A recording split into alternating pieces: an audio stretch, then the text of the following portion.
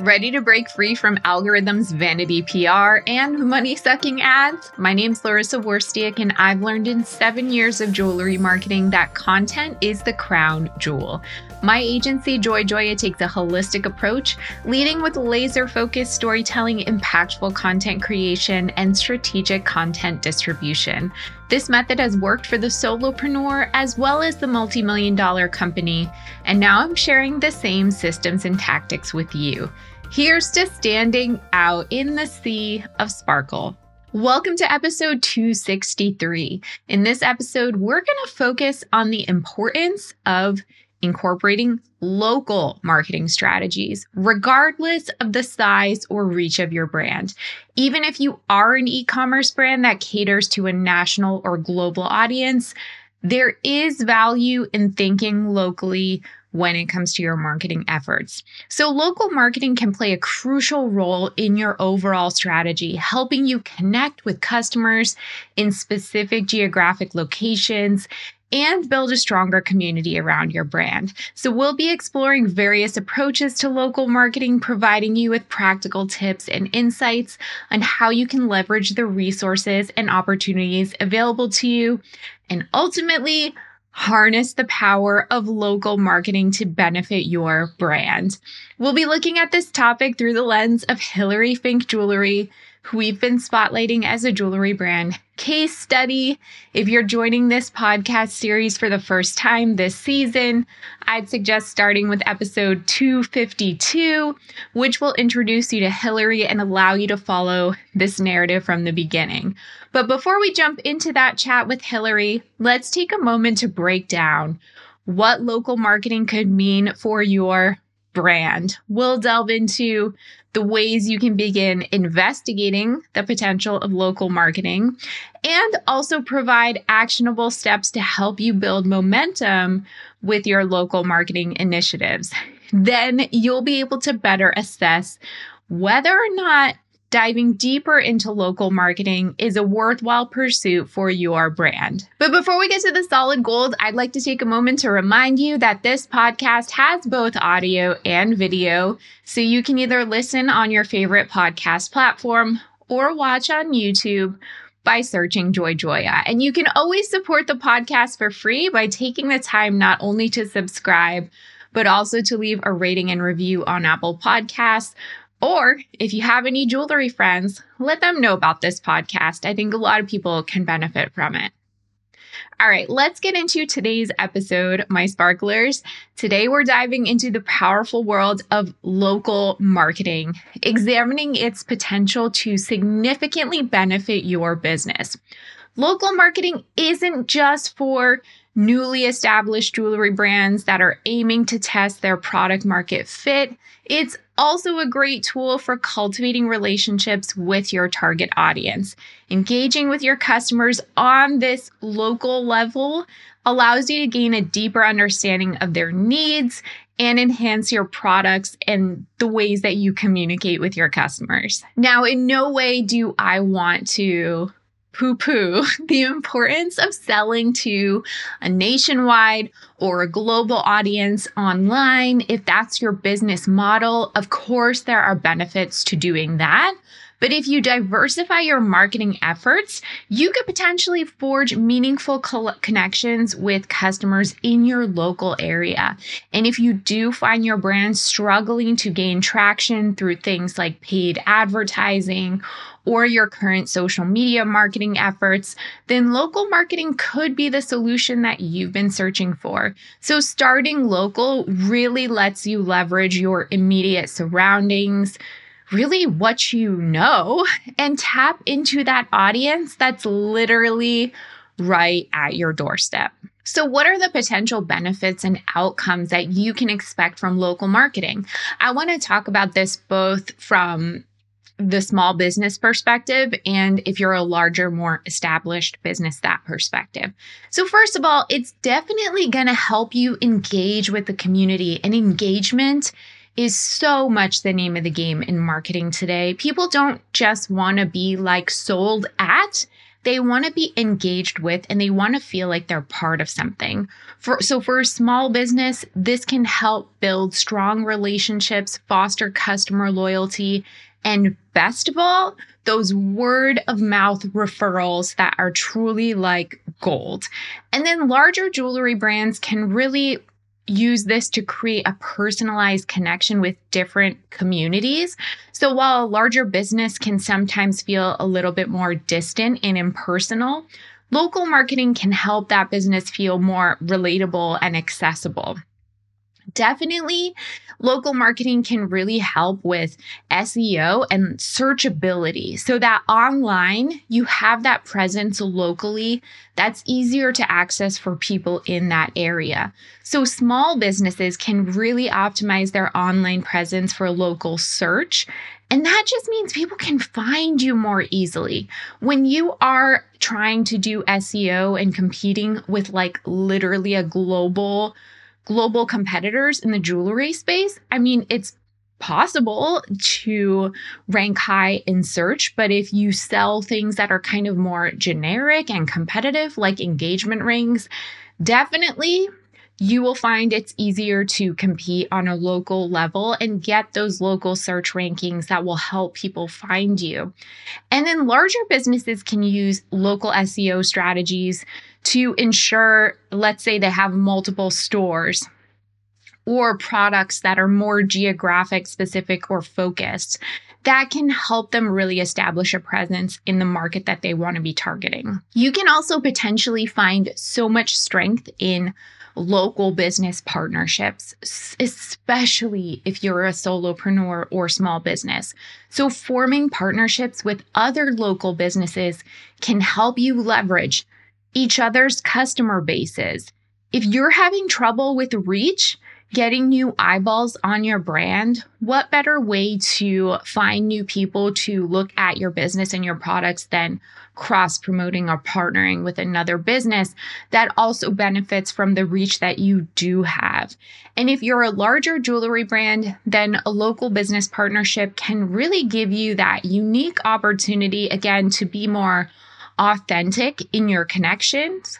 Maybe you could partner with local influencers or more popular local businesses to do like a collab or some other kind of cross promotion. And lastly, you could potentially get better targeting in your marketing. So local marketing can really allow your brand to tailor your messaging and your offering so that you're meeting the specific needs and preferences of your local audience rather than just casting a wide net to everyone within your target audience base. So what could local marketing look like and really mean for your brand? So I'm going to give a few examples of how you can actually engage with local marketing on a practical level. And maybe not all of them will work for you, but I want you to kind of think through what could potentially be adapted for my brand. First of all, event participation. So for small businesses, this can mean like craft fairs, markets, other like collective kind of business events that you do with a few other small business owners.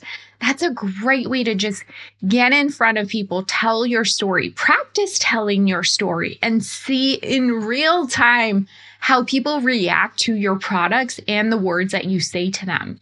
And for a larger business, this can mean maybe sponsoring or even hosting a local event, which can really create brand awareness and showcase that you care about the community and that you support them.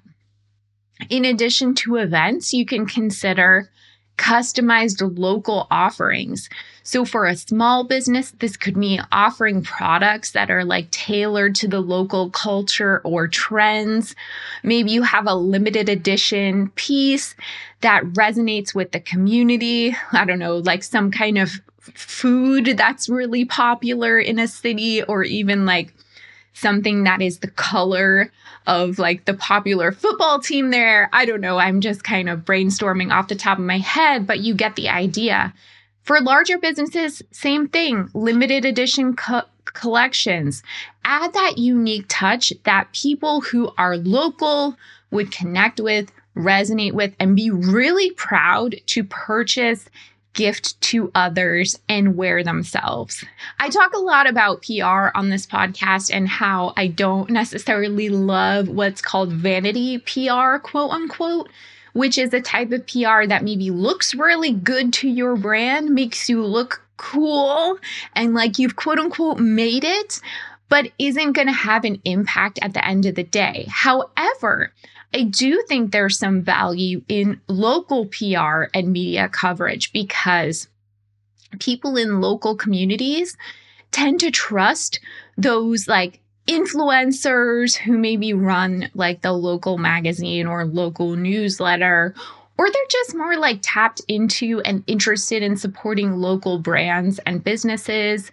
So they're kind of always looking for new places to shop that are within their communities. So that would mean getting featured in local newspapers, magazines, TV stations. Also, with local marketing, there's an opportunity to do direct mail that on a nationwide scale would require a lot more resources, and it would be a huge investment. So there's opportunities in direct mail for small businesses if you're doing it on a local, very targeted level. That would be like sending promotions, discounts, or even like brand awareness information, postcards, catalogs to people within the area that you're targeting.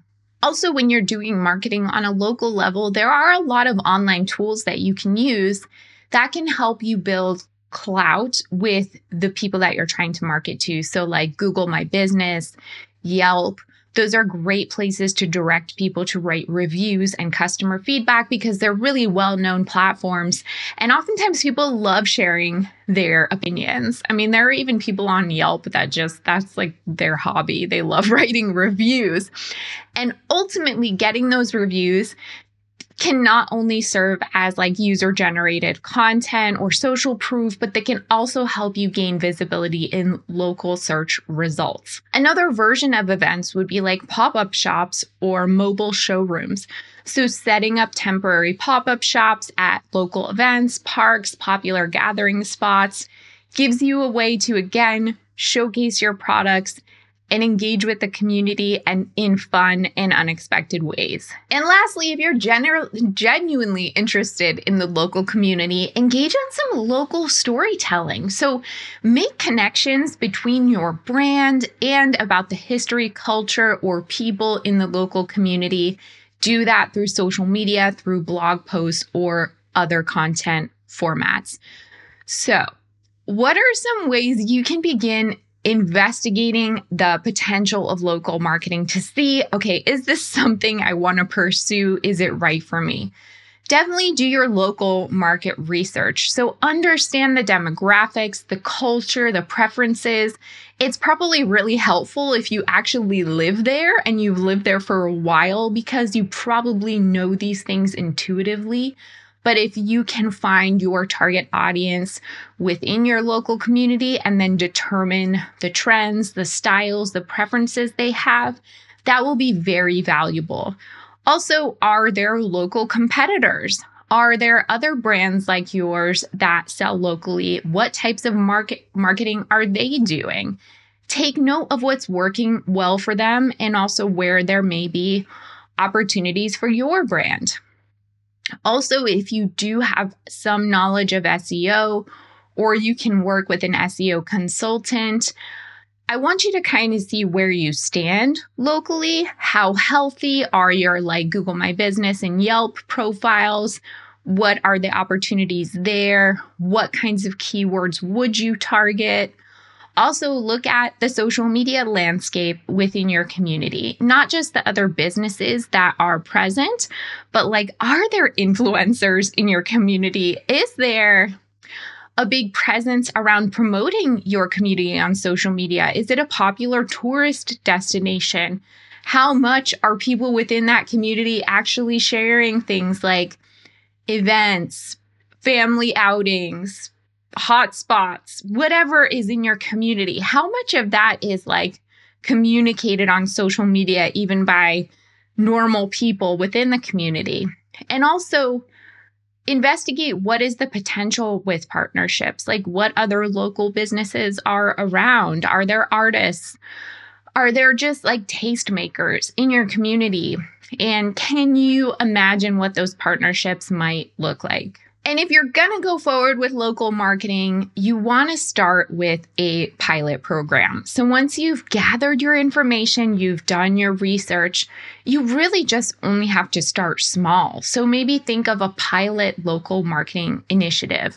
Maybe for you, that is doing that pop-up shop at a local event, or starting with a collaboration with a business, or one social media campaign that's more local focused. I wouldn't like throw a bunch of stuff at the wall and see what sticks. I would kind of start with one thing to dip your toe in it.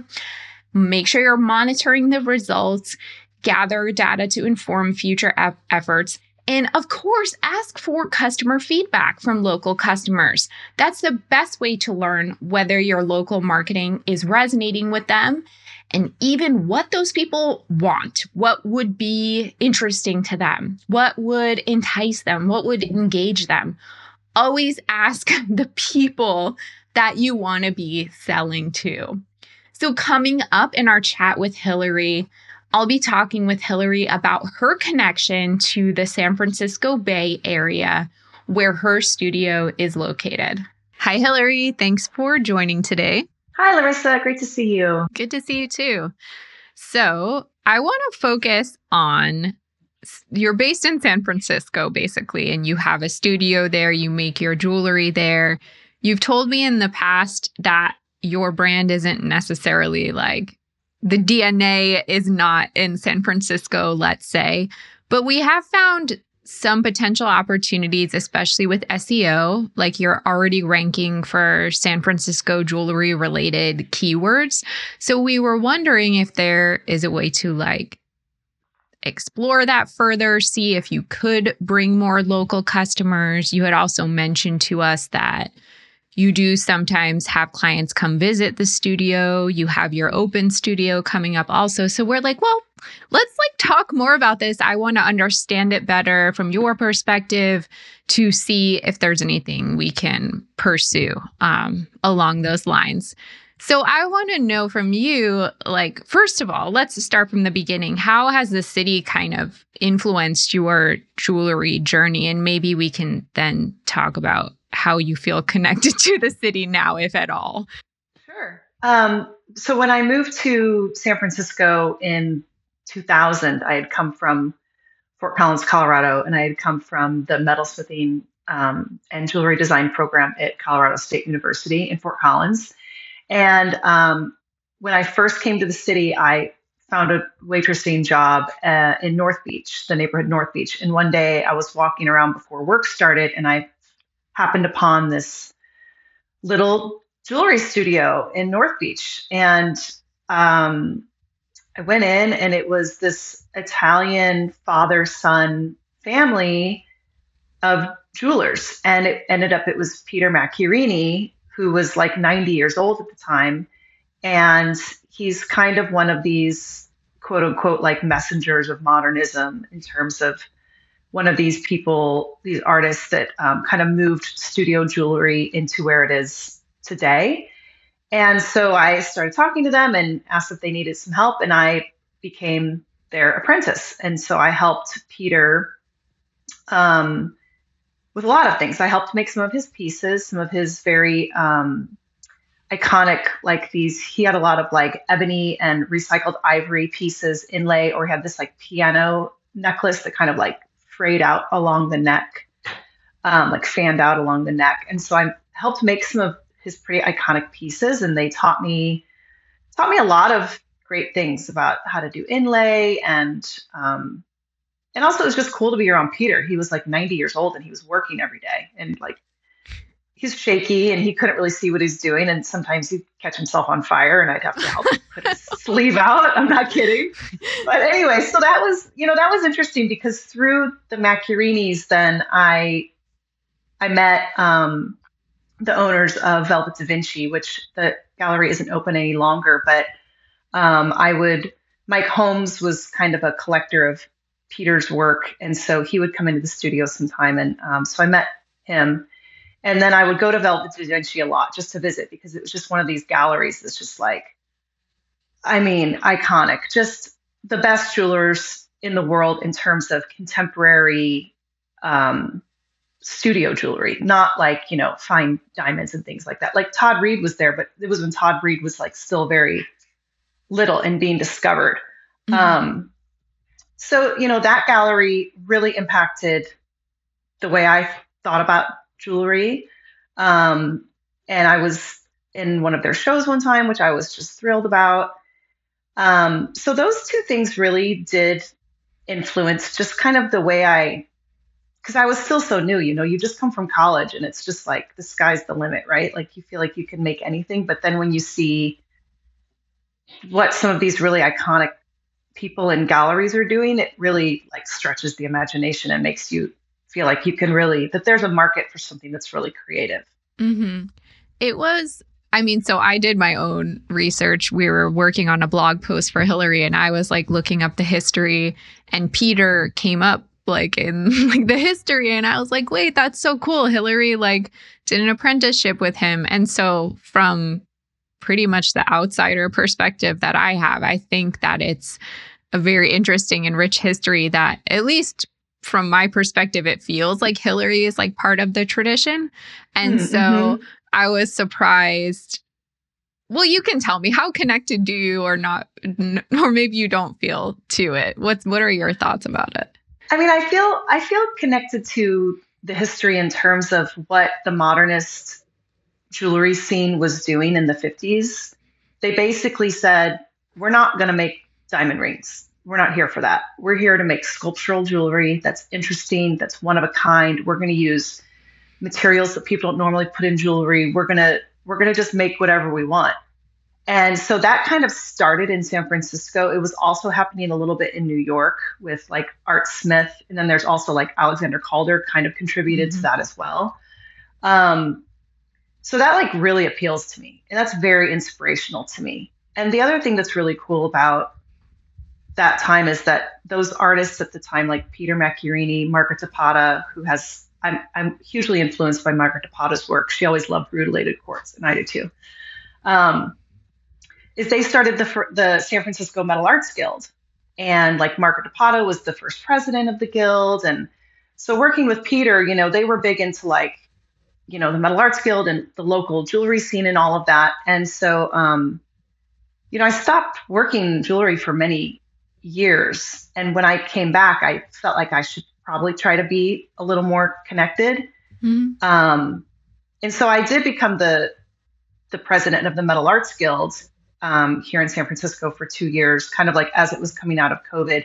And that was more, it wasn't so much that it was me wanting to be connected. It was that I saw that they needed help. Like they needed a president. They needed someone to kind of take the helm. And I had some ideas for things that I thought that the guild should be doing to help its members. And so I came at it more like that.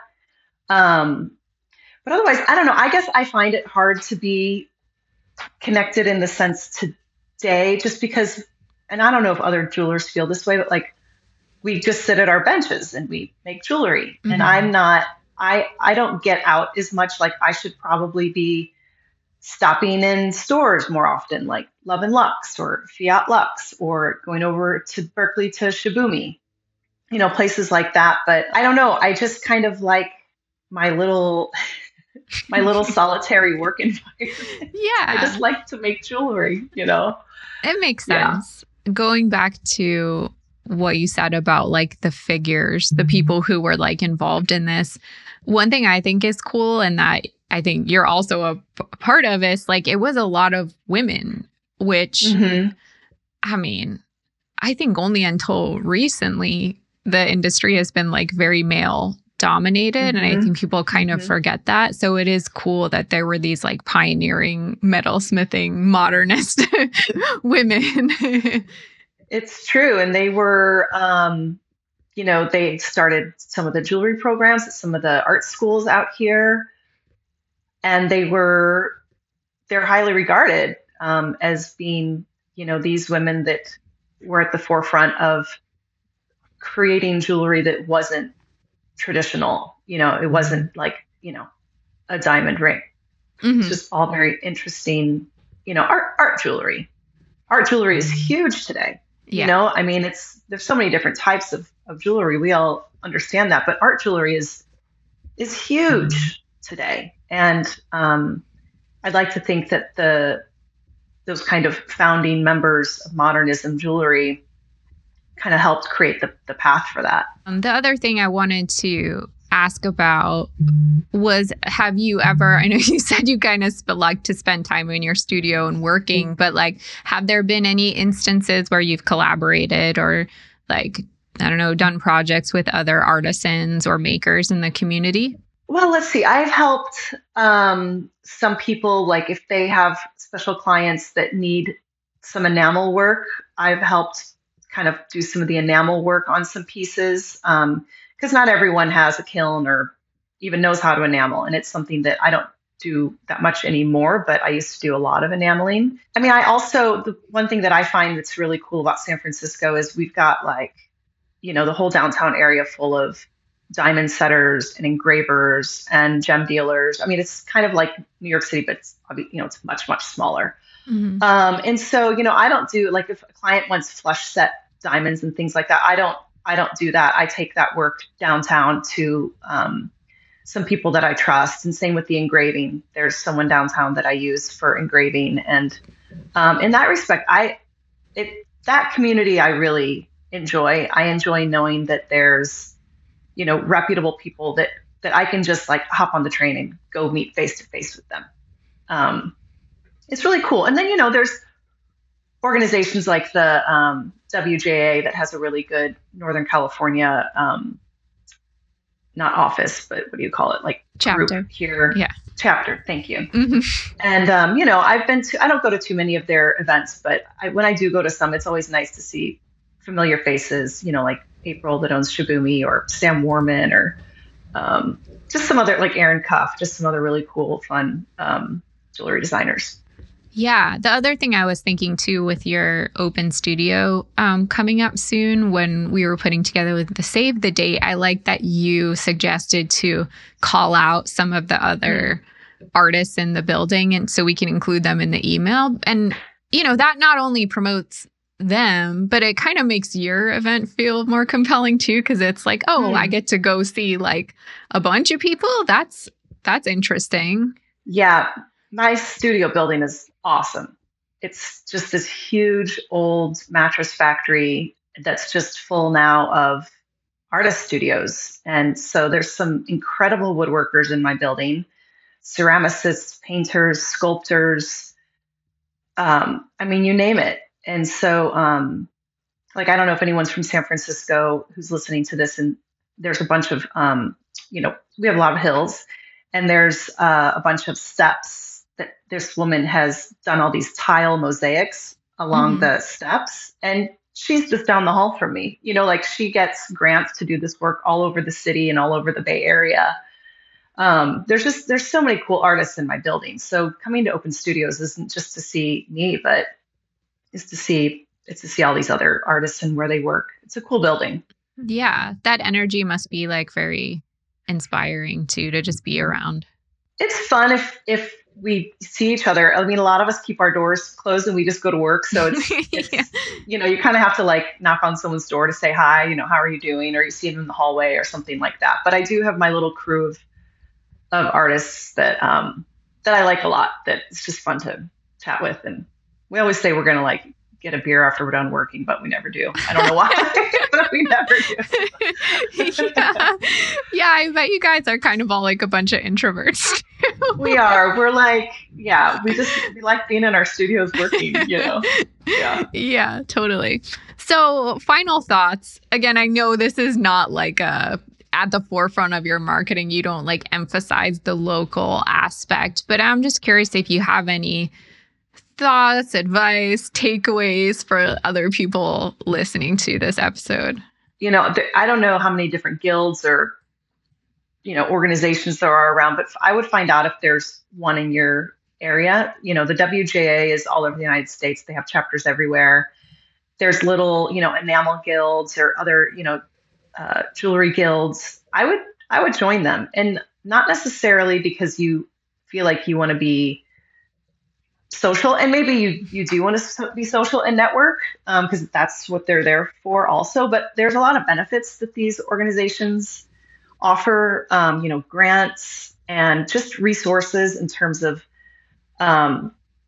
different consultants that can help you with things. So I would say join any of those organizations near you. And then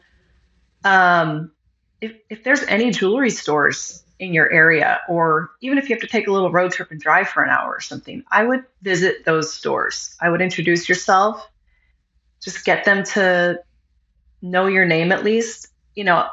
I wouldn't bring in jewelry because generally they don't like that. It's more of you to just introduce yourself and have a conversation, and then maybe ask like, hey, how do you guys like to see people's jewelry? Can I send you a line sheet? Can I make an appointment to bring some in sometime? I think that's really, really important to just be around, just be present. And then, yeah, if there's other jewelers or artists around you, just connect. You never know when you might be able to help each other. And it's just like-minded people knowing each other is always nice. Those are awesome tips. I especially like the one about just connecting with others, and even outside of jewelry. I mean, the customers who buy your jewelry, they buy other things. Like they buy clothes, they buy housewares, whatever they buy. So it's like, find other people who also cater to your target audience and brainstorm ways to like collaborate or inspire each other, or even just to like be accountability partners or something like that. Yeah, and it's another great way to find out when there are going to be different events happening. So if you want to have a table up at some event, it's nice to know when those are, and you maybe just find out about that from other artists. Yeah, excellent point.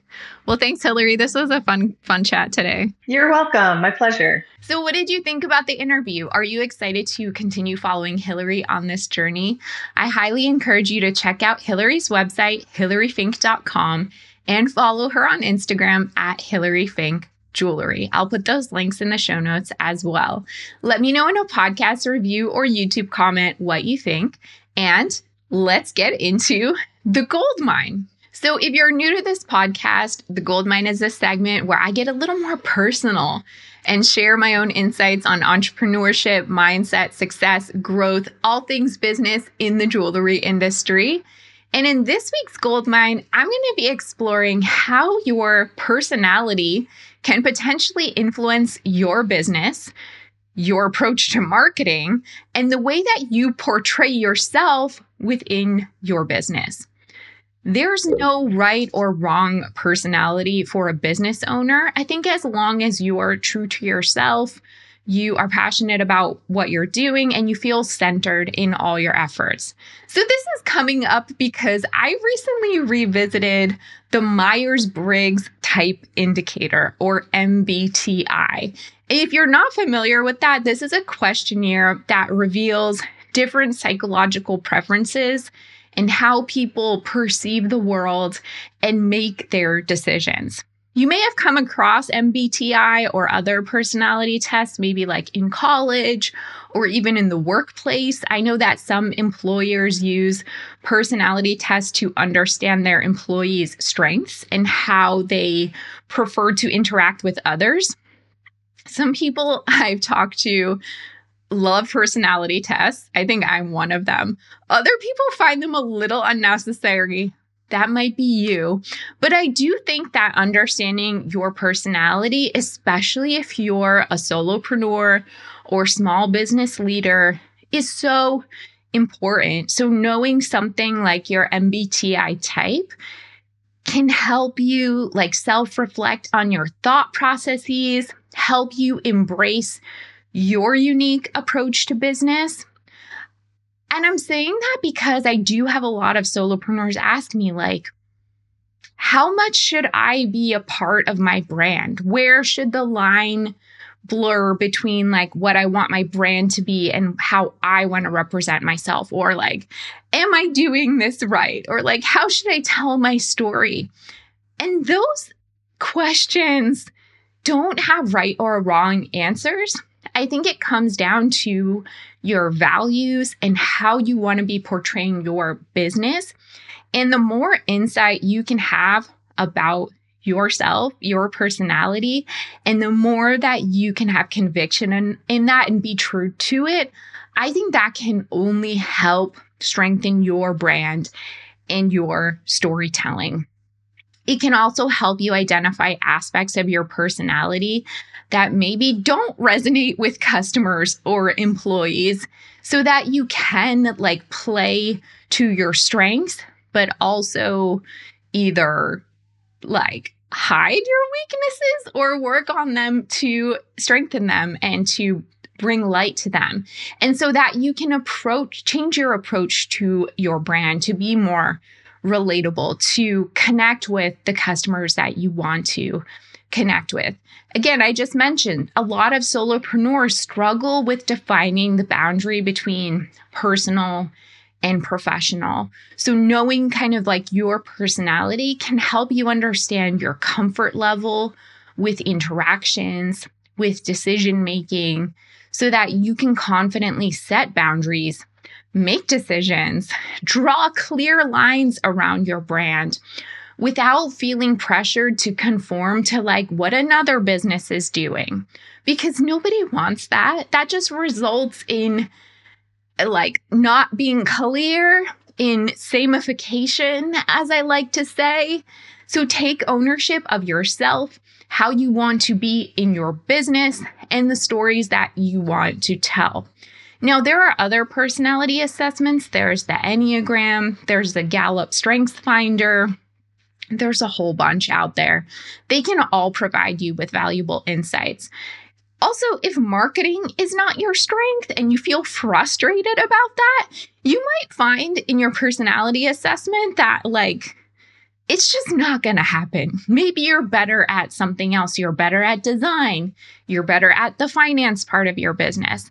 That doesn't mean you should avoid marketing and throw in the towel, but it could be a confirmation of you being able to set future goals around bringing on marketing help, taking a marketing course, outsourcing your marketing, and feeling super confident about that instead of banging your head against the wall, trying to do all the things in your business when you really should not be, and instead lean into your strengths and interests. What do you think about that? Let me know in an Instagram DM, podcast review, or YouTube comment. Did you have any questions about today's episode? You can always email me, Larissa. That's LARYSSA @joyjoya.com. If you love this podcast, please share it with a friend who'd appreciate it. And don't forget to subscribe as well as leave a review on Apple Podcasts. If you're completely new to digital marketing, then you'll want to purchase and read a copy of my book, Jewelry Marketing Joy. Visit joyjoya.com/book for more information.